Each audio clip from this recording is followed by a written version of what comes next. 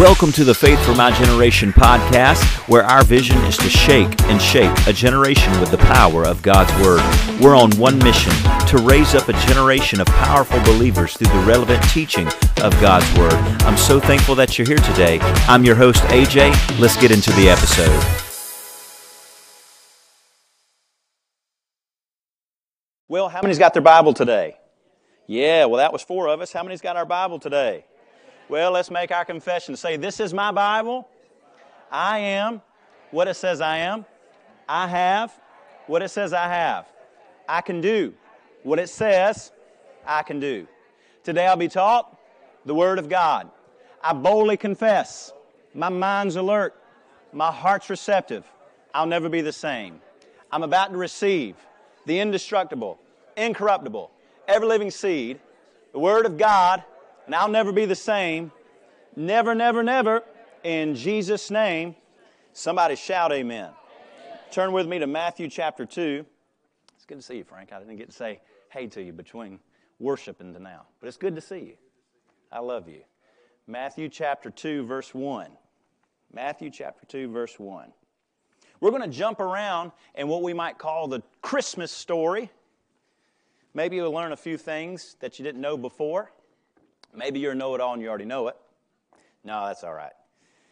Some of us think it, right? Amen. Matthew chapter 2, verse 1. I'm just playing with you. Matthew chapter 2, verse 1. We're going to jump around. We won't be necessarily going in chronological order. I want you to see what I saw. Thank God that He speaks to men and women. Amen? And He's speaking to you. Amen? And if you want to hear from God, all you got to do is ask. Amen? And so I was in a time of prayer, and the Lord put this on my heart, and I want you to see what I saw, what He showed me, that there are many seekers. Someone say seeker. There are many seekers, and I want you to see in what we call the Christmas story, there's many types of seekers. Some we never want to become, and then some seekers we want to completely imitate. Amen? Matthew chapter 2, verse 1 is where I want to begin. We're going to read 2 portions in our Bible today, Matthew 2, and then we're going to go to Luke 2. And we're basically going to read a chunk of Scripture, and then we're going to go back and look at it. I found that's kind of like my teaching style, and it kind of works in at least my mind how that works. So just journey along with me through a couple verses here, and we'll get started. Matthew chapter 2, verse 1, those who seek. Verse 1, now after Jesus was born in Bethlehem of Judea in the days of Herod the king, behold, wise men from the east came to Jerusalem, saying, where is he who has been born King of the Jews? For we have seen his star in the east and have come to worship him. Verse 3, when Herod the king heard this, he was troubled, and all Jerusalem with him. Verse 4, and when he had gathered all the chief priests and scribes of the people together, he inquired of them where the Christ was to be born. Verse 5, when they said to him, in Bethlehem of Judea, for thus it is written by the prophet, but you, Bethlehem, in the land of Judah, and not the least among, are not the least among the rulers of Judah, for out of you shall come a ruler who will shepherd my people, Israel. Verse 7, when Herod, when he had secretly called the wise men, determined from them what time the star appeared, he sent them to Bethlehem and said, go, search carefully for the young child, and when you have found him, bring back word to me that I may come and worship him also. When they heard the king, they departed, and behold, the star, which they had seen in the east, went before them till he came and stood over where the child was. When they saw the star, they rejoiced with exceedingly great joy.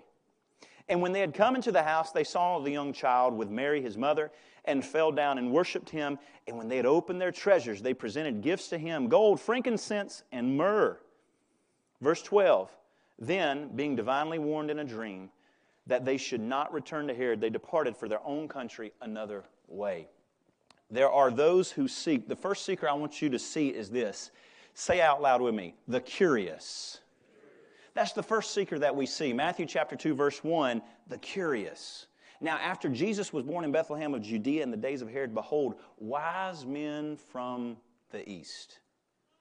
They saw his star. Verse 2. Who are these wise men? We don't know a whole lot about them. And this is just a good rule of thumb. The wise men, how many have seen the three wise men, right? We three kings of Orient. But we don't really know a whole lot about the wise men. And I'm not going to try to just destroy your nativity set at home. Don't go home and just throw it in the trash. I'm not saying do that. But we don't know a whole lot about these wise men. We don't know if there were 3 or 300. We don't know whether they came from the Orient or Babylon. We don't really know anything about them other than they were wise men. Now, that's a real polite way of saying astrologers. In fact, the Greek word magi, anyone ever heard that, magi? That Greek word's only used 2 other times in the New Testament. So out of 3 times it's used, 1 time it's translated wise men. The other time in Acts 13 it's translated sorcerer. So these cats are a little bit interesting. They've come from the east. They got some gold, frankincense, and myrrh. So when they come, they're the kind of people you want to invite. They bring a housewarming gift. And they bring a big one. Because this gift probably financed the entire travel of Joseph, Mary, and Jesus to Egypt, living in Egypt, and then coming back. You know, the Bible says that a righteous man leaves an inheritance for his children's children, and the wealth of the wicked is laid up for the just. And so the Lord had laid up inheritance for His only begotten Son so that He could have travel to Egypt and back. Now, these wise men, they were curious. They're probably like the same guys that Daniel, you remember?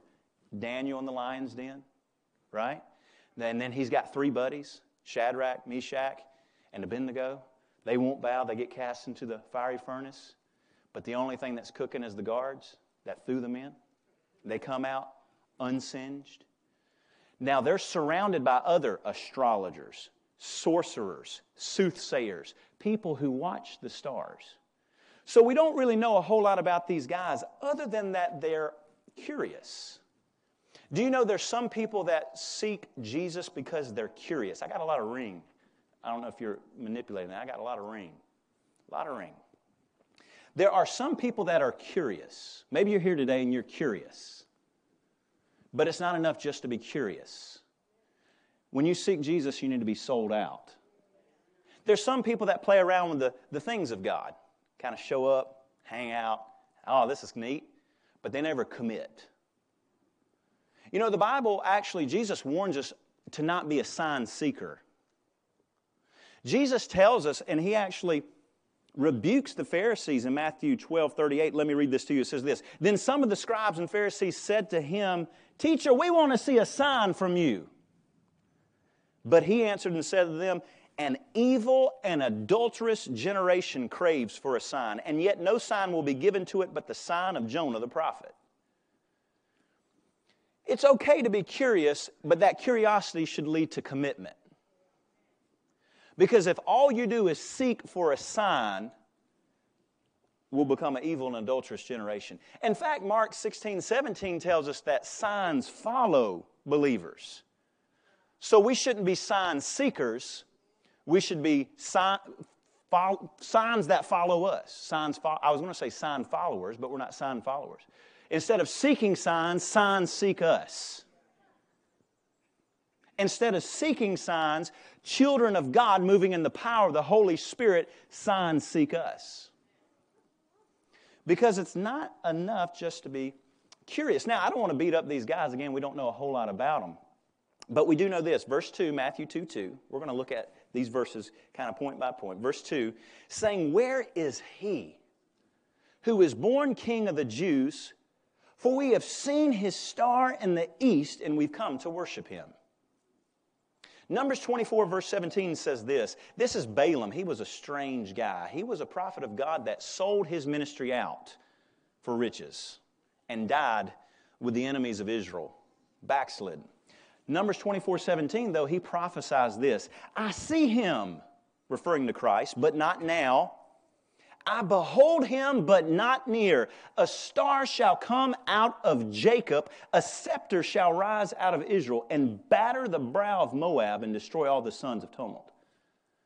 Balaam, this prophet back in the Old Testament, who was hired by Balak, a wicked king, to destroy or to curse Israel so that he could destroy them in battle, finds out that whomever God blesses cannot be cursed.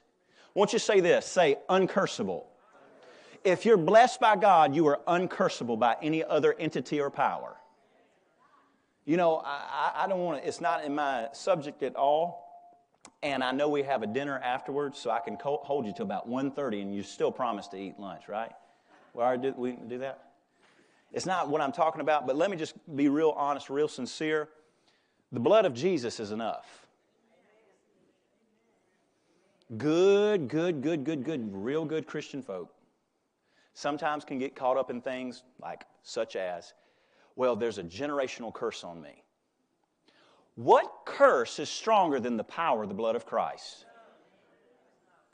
And do you love me? That was some of you. I'll take it for granted for the others. I love you enough to tell you the truth. Some things us Christian folks spiritualize oftentimes is just bad habits we don't want to give up. Because if you keep planting seeds, you're going to keep getting a harvest. Amen. It's amazing. I keep baking. You don't cook cookies, you bake cookies. I keep baking sugar cookies, and they keep disappearing. And then I wake up the next day, and I'm 2 ounces heavier. And it's been something that's been happening for the past 2 weeks, and I can't figure it out. But if I keep doing the same thing, I'm going to keep getting the same thing. There is no curse greater than the power of the blood of Christ. And when you enter into the family of God, whatever generational curse may have been on your natural family has been severed because you're now adopted into the family of God. And you've entered into these things. So Balaam finds out you can't curse what God has blessed. But then he prophesies. He starts blessing Israel instead of cursing Israel 3 times. And then he says, man, I'm on a roll. And he prophesies of the coming king of Christ Jesus. And he says his star will come out of Jacob. And that's what these astrologers, sorcerers, soothsayers, magi, wise men saw. They're out looking at the stars, so it's obviously we can infer and have it that they do. You know, you don't notice that stars change unless you know where they were to begin with, right?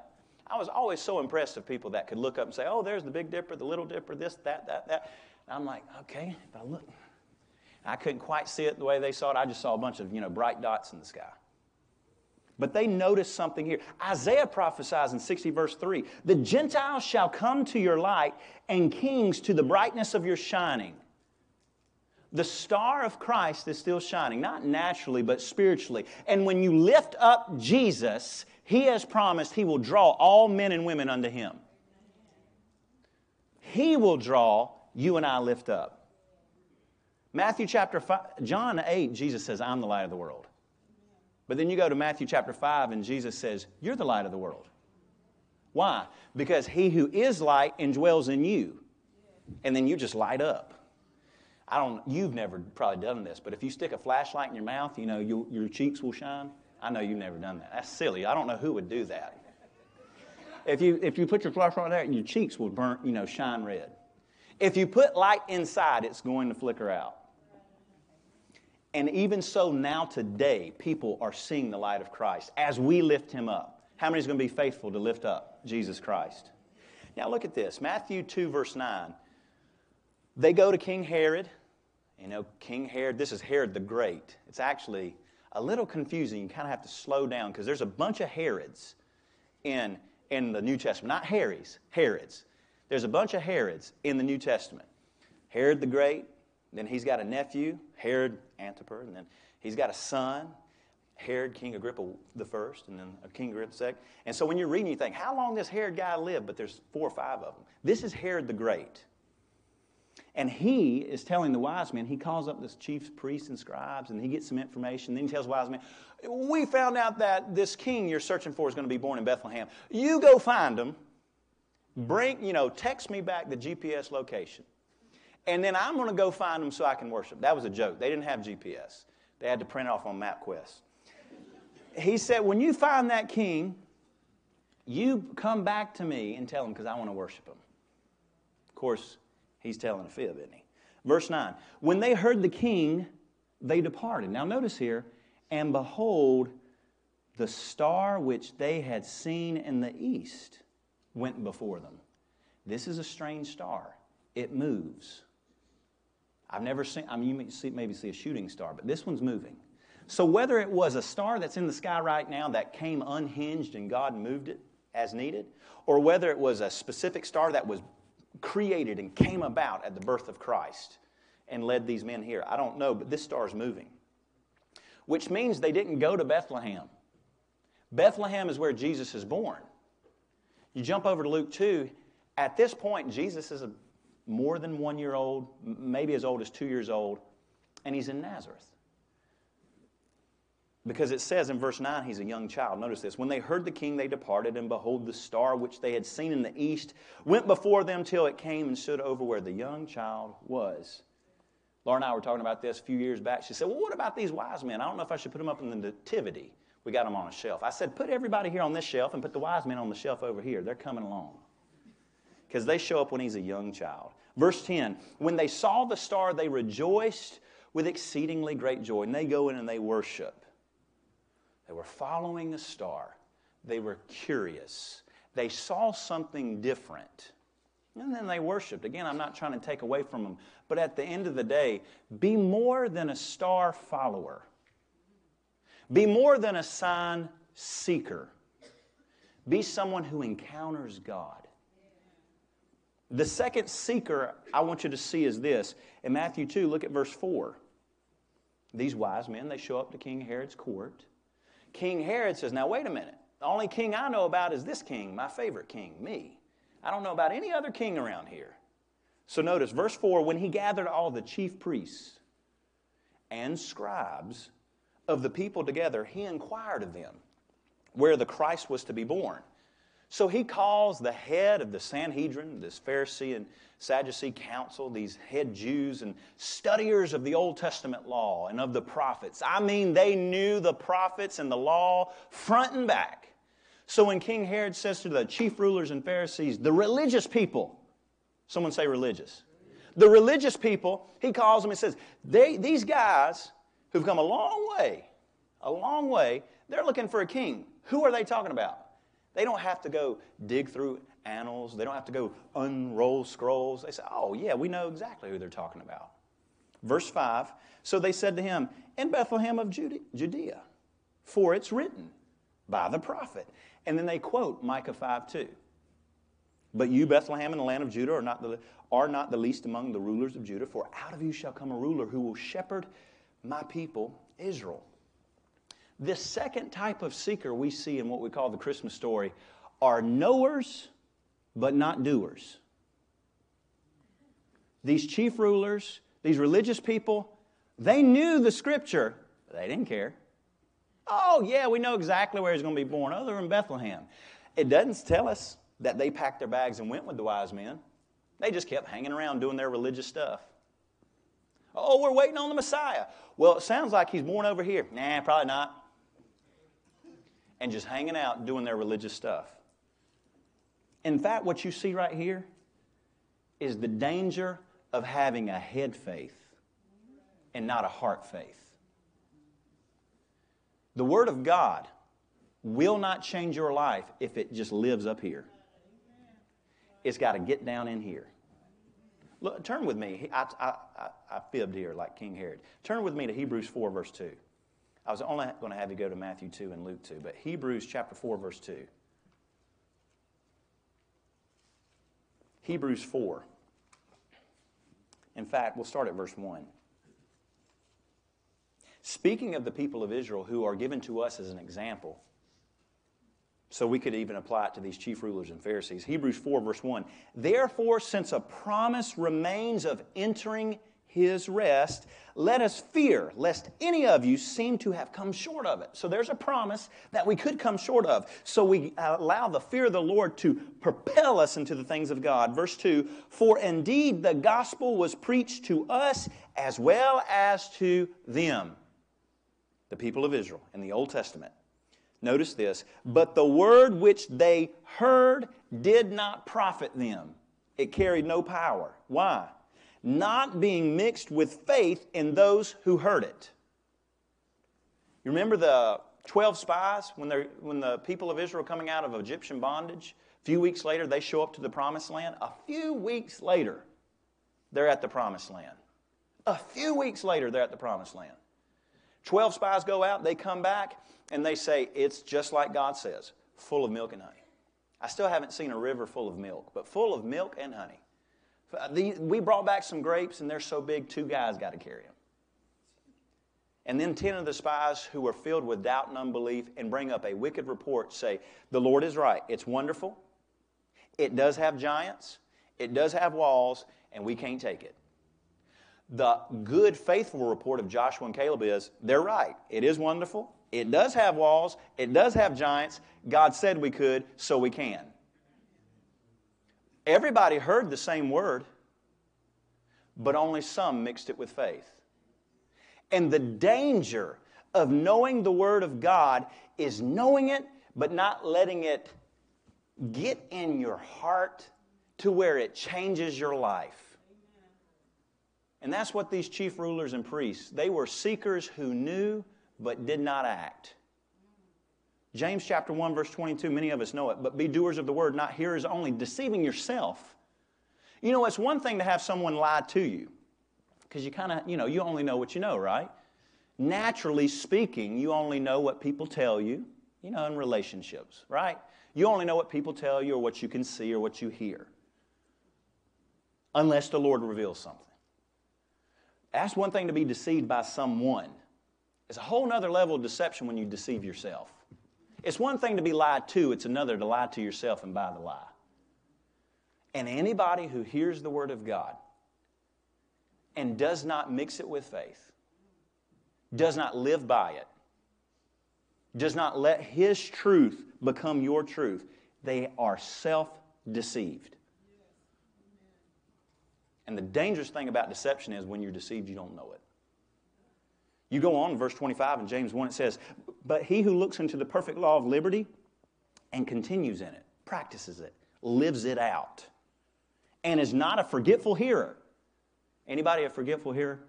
Not concerning the Word of God, just in natural things. I am sometimes. I'm also a selective hearer, apparently. Laura has told me, you heard that, didn't you? No, I didn't hear that. Oh, no. A forgetful hearer, but a doer of the work, this one will be blessed in what he does. The wise men, they were curious. We don't really know their relationship with God. They were just seeking this star. But at least they actually got to the place where Jesus was. These Pharisees, these chief rulers, these people who studied the Scripture, complacent. They didn't even bother to go see if this really was the Messiah, whom we and our fathers and our fathers and our fathers and our fathers, all the way back to Genesis chapter 3, when God prophesied, though the serpent may bruise his heel, he will crush his head. They didn't bother. They knew it, but they didn't act on it. Do not be a knower, but not a doer. Be a doer in Jesus' name. I see you being a doer in Jesus' name. Amen. Now look at this, Matthew 2, verse 13. This is the last of the seekers we should not be, and then we're going to get to where we should be. Who should we be? Those who seek. Last one I want you to see of who we should not be like. Matthew 2, verse 13. Now when they had departed, these wise men, behold, an angel of the Lord appeared to Joseph in a dream, saying, arise, take the young child, his mother, flee to Egypt, and stay there until I bring you word, for Herod will seek the young child to destroy him. Jump down to verse 16. When Herod finds out these wise men aren't coming back, that he's been played, because the wise men, they too are commanded by God, divinely, go another way home. Verse 16, then Herod, when he saw that he was deceived or made a mockery of by these wise men, he was exceedingly angry, and he sent forth and he put to death all the male children who were in Bethlehem and all its districts from 2 years old and under, according to the time which he had determined from the wise men. That's why we know that Jesus was more than just being born, because he starts at 2 years and younger. And just as a side note, and Pastor was talking to me about this, how many is thankful for the teachings he's been given? Guarding your heart against false gods, amen? There's these different types of ways that Satan moves in the earth. And one of them he hasn't gotten to yet, but one of them is this Molech, this god that desires sacrifice of children. Satan loves to hurt children. And let me just say this. I'll just make this very plain. Our church, we love children. We care for children. We're going to teach children the Word of God. How many love children? Amen? We're going to teach the Word of God and instruct our children. Because for such as them is the kingdom of God. That's how you enter in with childlike faith. And we will not stand for anything that happens. It will not happen in our church. Children will never be hurt in our church in Jesus' name. We will protect them by whatever means. Is that a threat? It is a promise. I stand before you in the name of the Lord Jesus Christ. Children will not be hurt here in Jesus' name. Because Satan loves to attack children. And you see it all through Scripture. Satan, one of his prime ways to do that is just kill them before they even begin in life. That's what he did. This third type of seeker we see are the angry. Man, this is shaping up to be a real good Christmas message, isn't it? The angry. But there are some seekers, they seek Jesus out of anger. Jesus said this. He said, if they didn't accept the master, why do you think they'll accept the student? And then he reassures you, if they hated me, they'll hate you. But be of good cheer. I've overcome the world. Jesus said, anyone that will follow me, whatever he gives up, I'll restore it in this life 100-fold with persecutions. Acts chapter 5, verse 41, the apostles, the disciples, they left after being beat up, verbally, physically assaulted. They left happy, jumping, joyful, because they were counted worthy to bear shame for his name. There are some that seek because they're angry. There are some that seek because they want to destroy. But this is what Psalms 37, let me read it to you. This is the promise that God makes. Psalms 37:35. I've seen the wicked in great power, like Herod the Great, and spreading himself out like a big giant green bay tree. Verse 36. Yet he passed away, and behold, he was no more. Indeed, I sought him, the wicked man, and he could not be found. There may be some that are angry, that some that seek to destroy, and they have two options. Either repent, just like you and I, repent, believe on Jesus and be changed, or God will snuff them out. Verse 37, mark the blameless man and deserve the upright, for the future of that man is peace. But the transgressors shall be destroyed together. The future of the wicked shall be cut off, but the salvation of the righteous is from the Lord. He is their strength in the time of trouble. The Lord shall help them and deliver them. He shall deliver them from the wicked, save them because they trust in Him. I can't help but think about Joseph and Mary and the Lord Jesus Christ. They're given a word by an angel to flee to Egypt. They are protected. And while Herod the Great is trying to destroy him, they just simply waited out in Egypt, completely provided for. And Herod the Great dies, and they move back. They move on back home. Because the Lord protects His own. I saw this in 1 Corinthians chapter 3, verse 16. It tells us this, that our bodies are the temple of the Holy Spirit. We know that.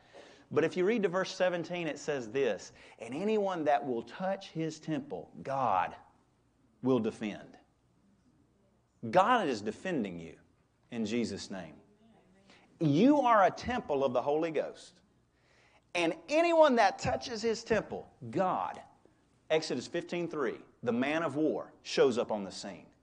And when God fights a battle, we stand and see the salvation. Amen?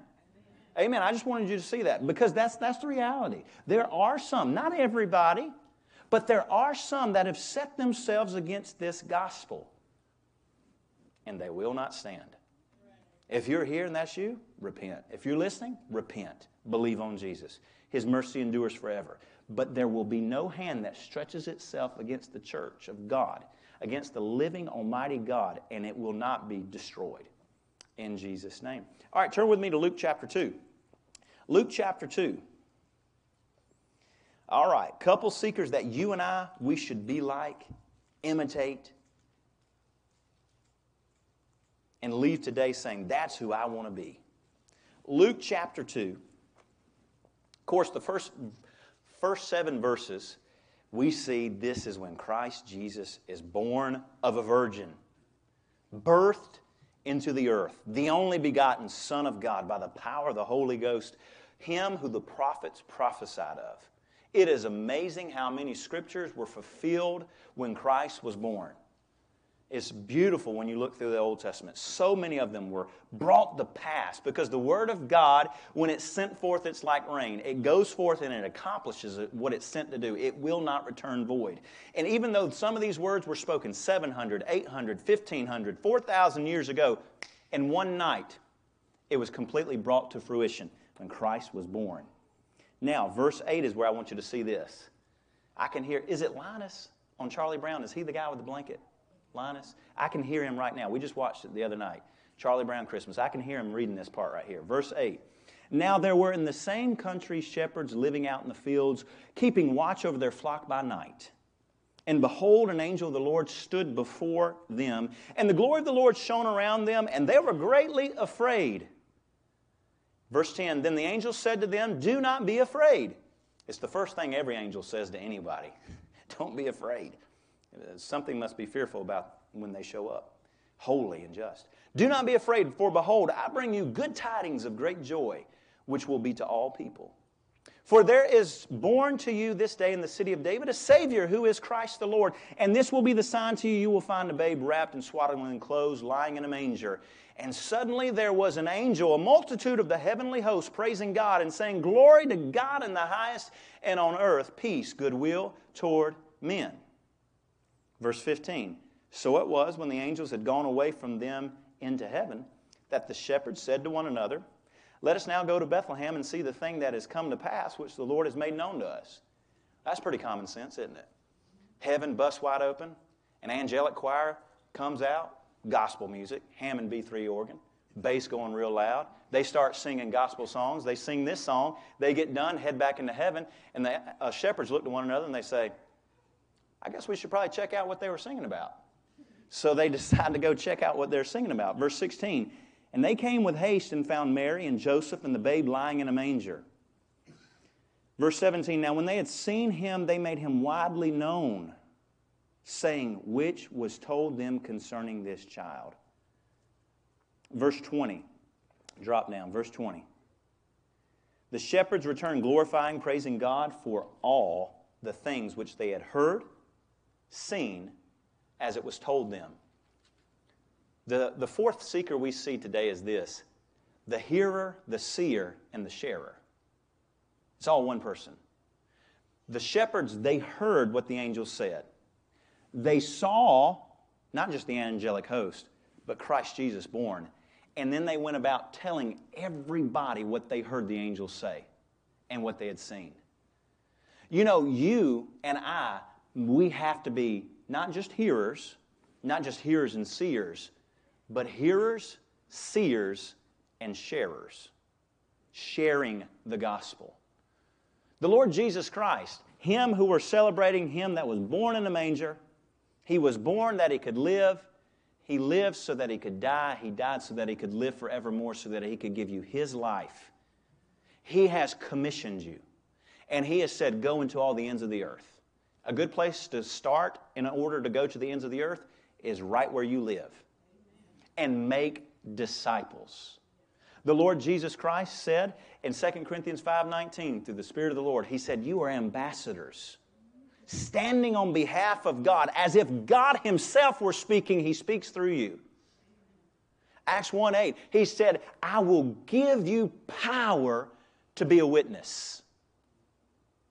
See, really, if you really are caught on to this gospel message, and you've heard it, and you've seen it in your life, the only logical, natural next step is you tell somebody.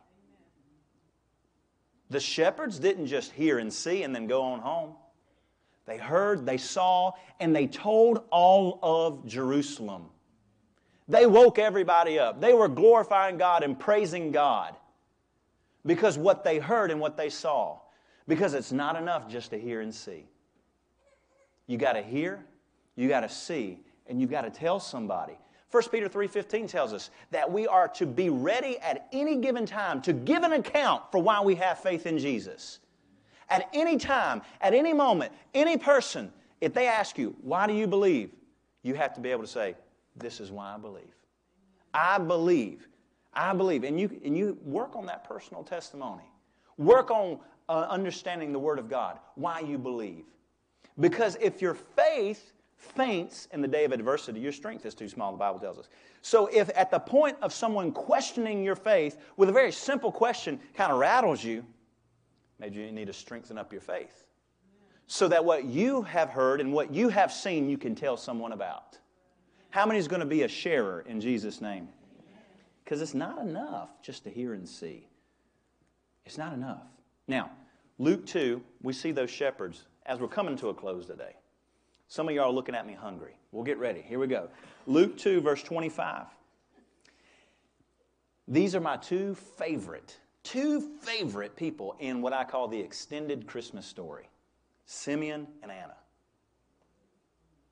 40 days after Jesus is born, according to Levitical law, the law of Moses, the law of God, they go for what is called the purification process.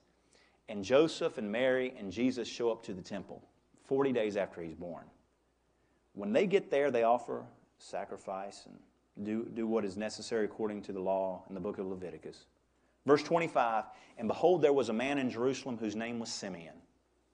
And this man was just and devout. And this man was waiting for the consolation of Israel. That's another name for Christ, the Messiah.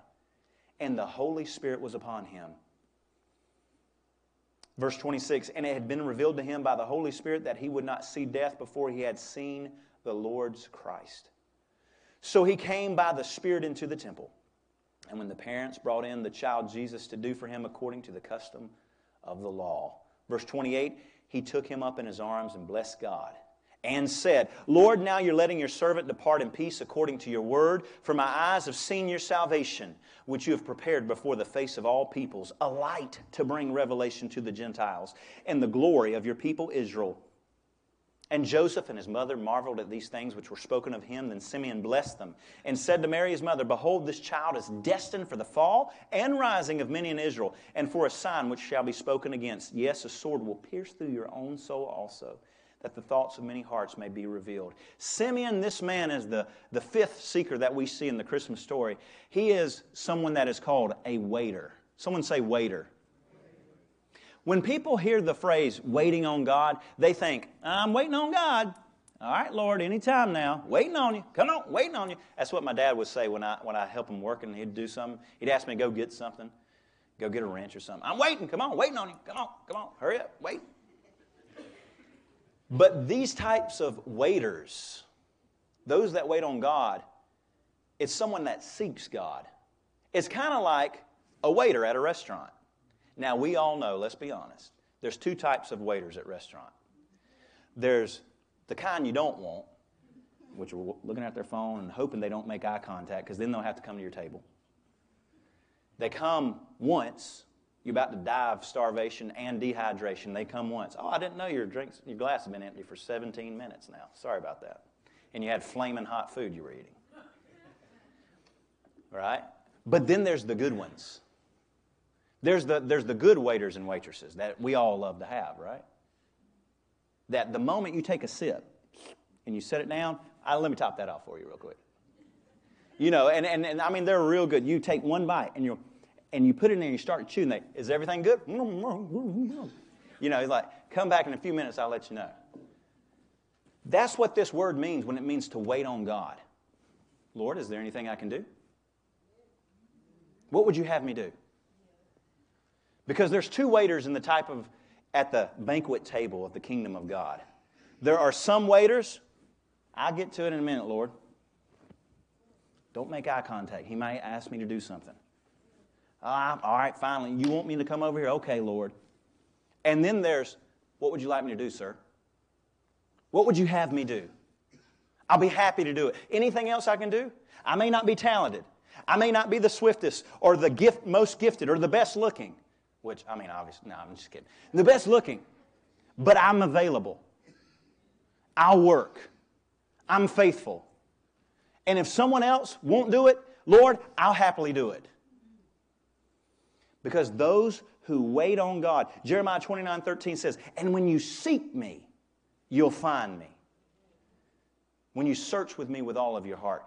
Those that wait on God see God. You know, your relationship with Jesus is completely dependent on you because Christ has done all He will do. And so the depth of your relationship is completely dependent on if you're willing to wait on God. Lord, I just want to serve you better. I want to know you more, Lord. I know there's a lot of things going on, but right now it's just me and you. Oh, and I want to know your voice. I want to know your heart. I want your will to be even more revealed to me than ever before. I want to go where you want me to go. I want to say what you want me to say. I want to talk to the people you've reserved for me to talk to. I want to do what you would have me do so that at the end of my days I can hear, well done, thou good and faithful servant. That's who Simeon was. He was a waiter. He was waiting for the consolation of Israel. He was waiting for the Messiah. He was waiting for redemption. Verse 26, and it had been revealed to him by the Holy Spirit that he would not see death before he'd seen the Lord's Christ. Psalms 25:14 says, the secret of the Lord is with those who fear Him, and He will show them His covenant. Those who fear God, those who love God, that's who God reveals His secret things to. There is a place in God where you get information, revelation, that is not just handed out. And that is in the place of fearing the Lord, in submission to God, being sold out completely. That's who Simeon was. 1 John 1:1 says, we saw Christ, we heard Him, and we handled the truth. Simeon was the first person to fulfill that word where he literally handled the truth of God when he held the living God, King of Kings, Emmanuel, Lord of Lords, in His arms. All of Israel had been waiting, and He's holding that promise. He's looking at the Redeemer.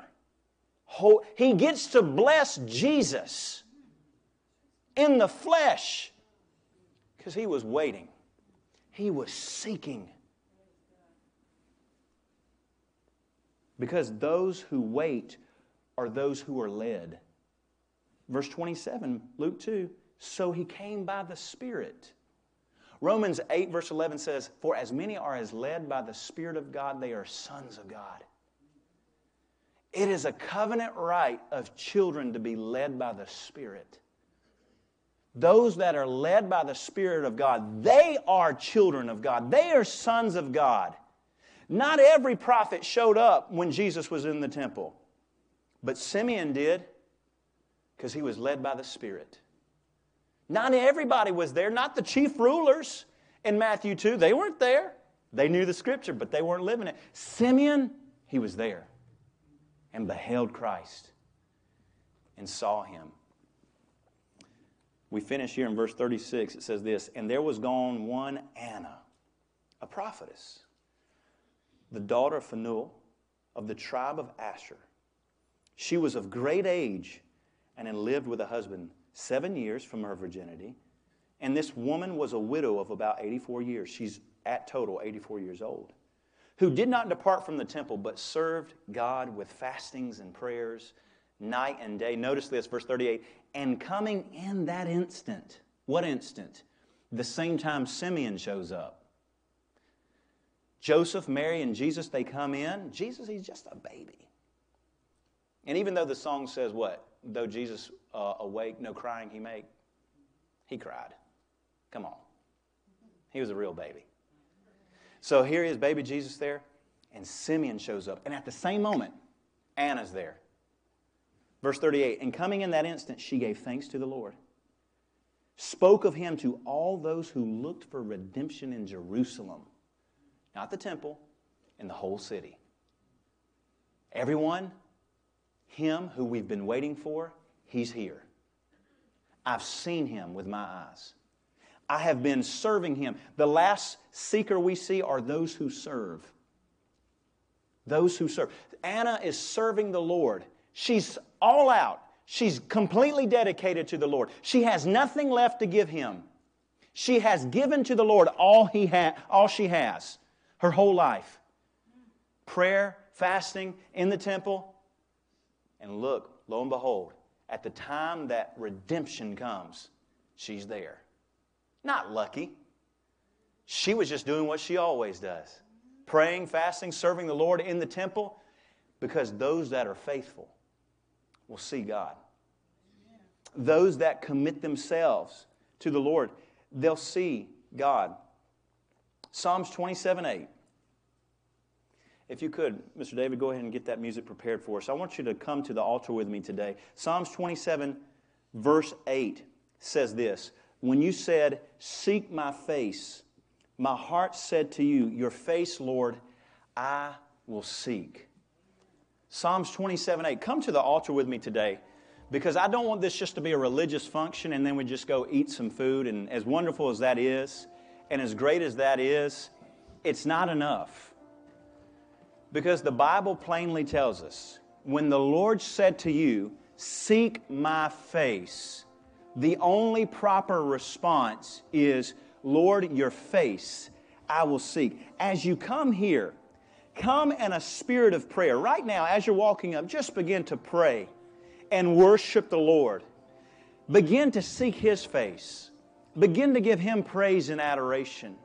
O holy God of heaven, Creator of all things, how we bless your name, how we love you, how we sanctify you in our hearts through worship and praise and adoration. For truly, Lord, there is none like you. God, we desire to meet the Christ of Christmas, not just to enter into a seasonal or traditional or religious mode. We want to truly encounter the living God again and again and again and again. Lord, you have said, "Seek my face." Father, we turn to you with all that we are, seeking your face. Oh, we bless your name. We give you glory and honor. That's it. Just begin to lift up worship to the Lord. Begin to love on Him in prayer and in worship. Lord, how we desire you and you alone. Lord, there is no other salvation that is found in anywhere but you, Lord God. It's what we need, Lord. It's what our marriages need. It's what our children, our parents, our families need, Lord God. It's what this city needs. It's what this church needs. It's what our nation needs. It's what the earth needs, is the redeeming power of God, the overflow of the presence of the living God. It is your love, it is your majesty, it is your glory that burst heaven wide open when the King of Glory came, born of a virgin, some 2,000 years ago, Lord God. It is His presence, it is His glory, it is His majesty that we want ruling in the throne of our heart, Lord God, on the throne of our marriages and our families and in this church, Lord God. Let us be seekers who truly seek you with a heart sanctified to you, Lord God. Let us be people who love you more than any other person, who desire your truth and your words above every other truth and every other word, Lord God. Oh, we set ourselves apart for you, Lord God, holy unto you, Lord. Let us be found faithful, God. Let us be found serving. Let us be found waiting on you, Lord. For when you said, "Seek my face," our heart said to you, "Your face, Lord, we will seek." Pray this prayer with me, church. Say, "Father, I seek your face and your face alone. For in you is all salvation, peace, joy, goodness forevermore. I sanctify myself unto you. I give myself to you, holy, leaving nothing to myself. I will wait on you, to serve you, to follow you, to obey you in all that I do, in all that I think, in all that I say. Make me a faithful seeker in Jesus' name." With every head bowed and every eye closed, while you're here today, if you're seeking Jesus and you've never made Jesus Lord of your life, or at some point in time, call it whatever you want, you did, but you know you're not right with God. If you're here, the news is that whom you are seeking is here right now, the King of Glory. And He would want nothing more. He died so that He might meet you, so that you might meet Him.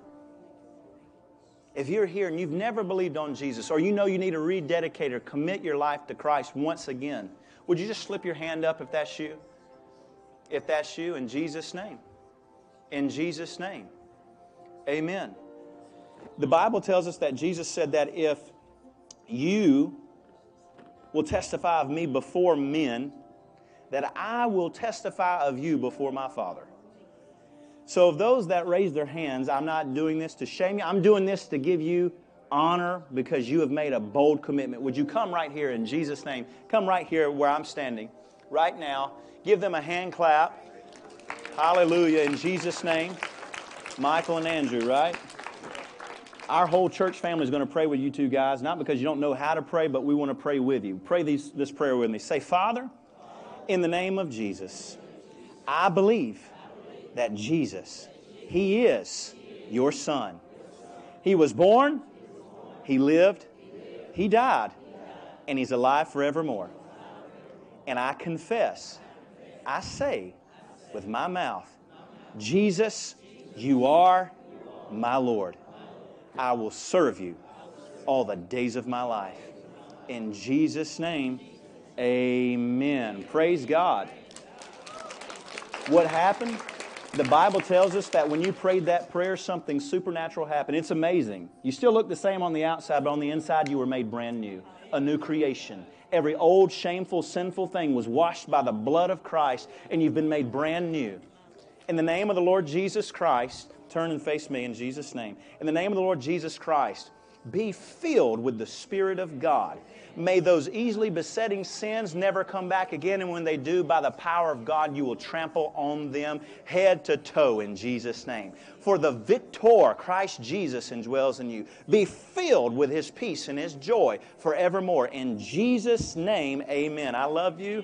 God bless you. I love you. We've got something for you before you leave, a special Christmas gift. Pray one more prayer with me, church family. Say, Lord, with everything I am, I love you. I'll never stop seeking. I'll seek you all the days of my life. And you are faithful to be found again and again. In Jesus' name, amen. How many is thankful for the goodness of God? Hallelujah. Hallelujah. Thanks so much for joining me for this episode of the Faith for My Generation podcast. Remember, every Monday I've got a brand new wake-up call for you, and every Thursday I've got a brand new episode right here on Faith for My Generation podcast. And remember, we are the faithful.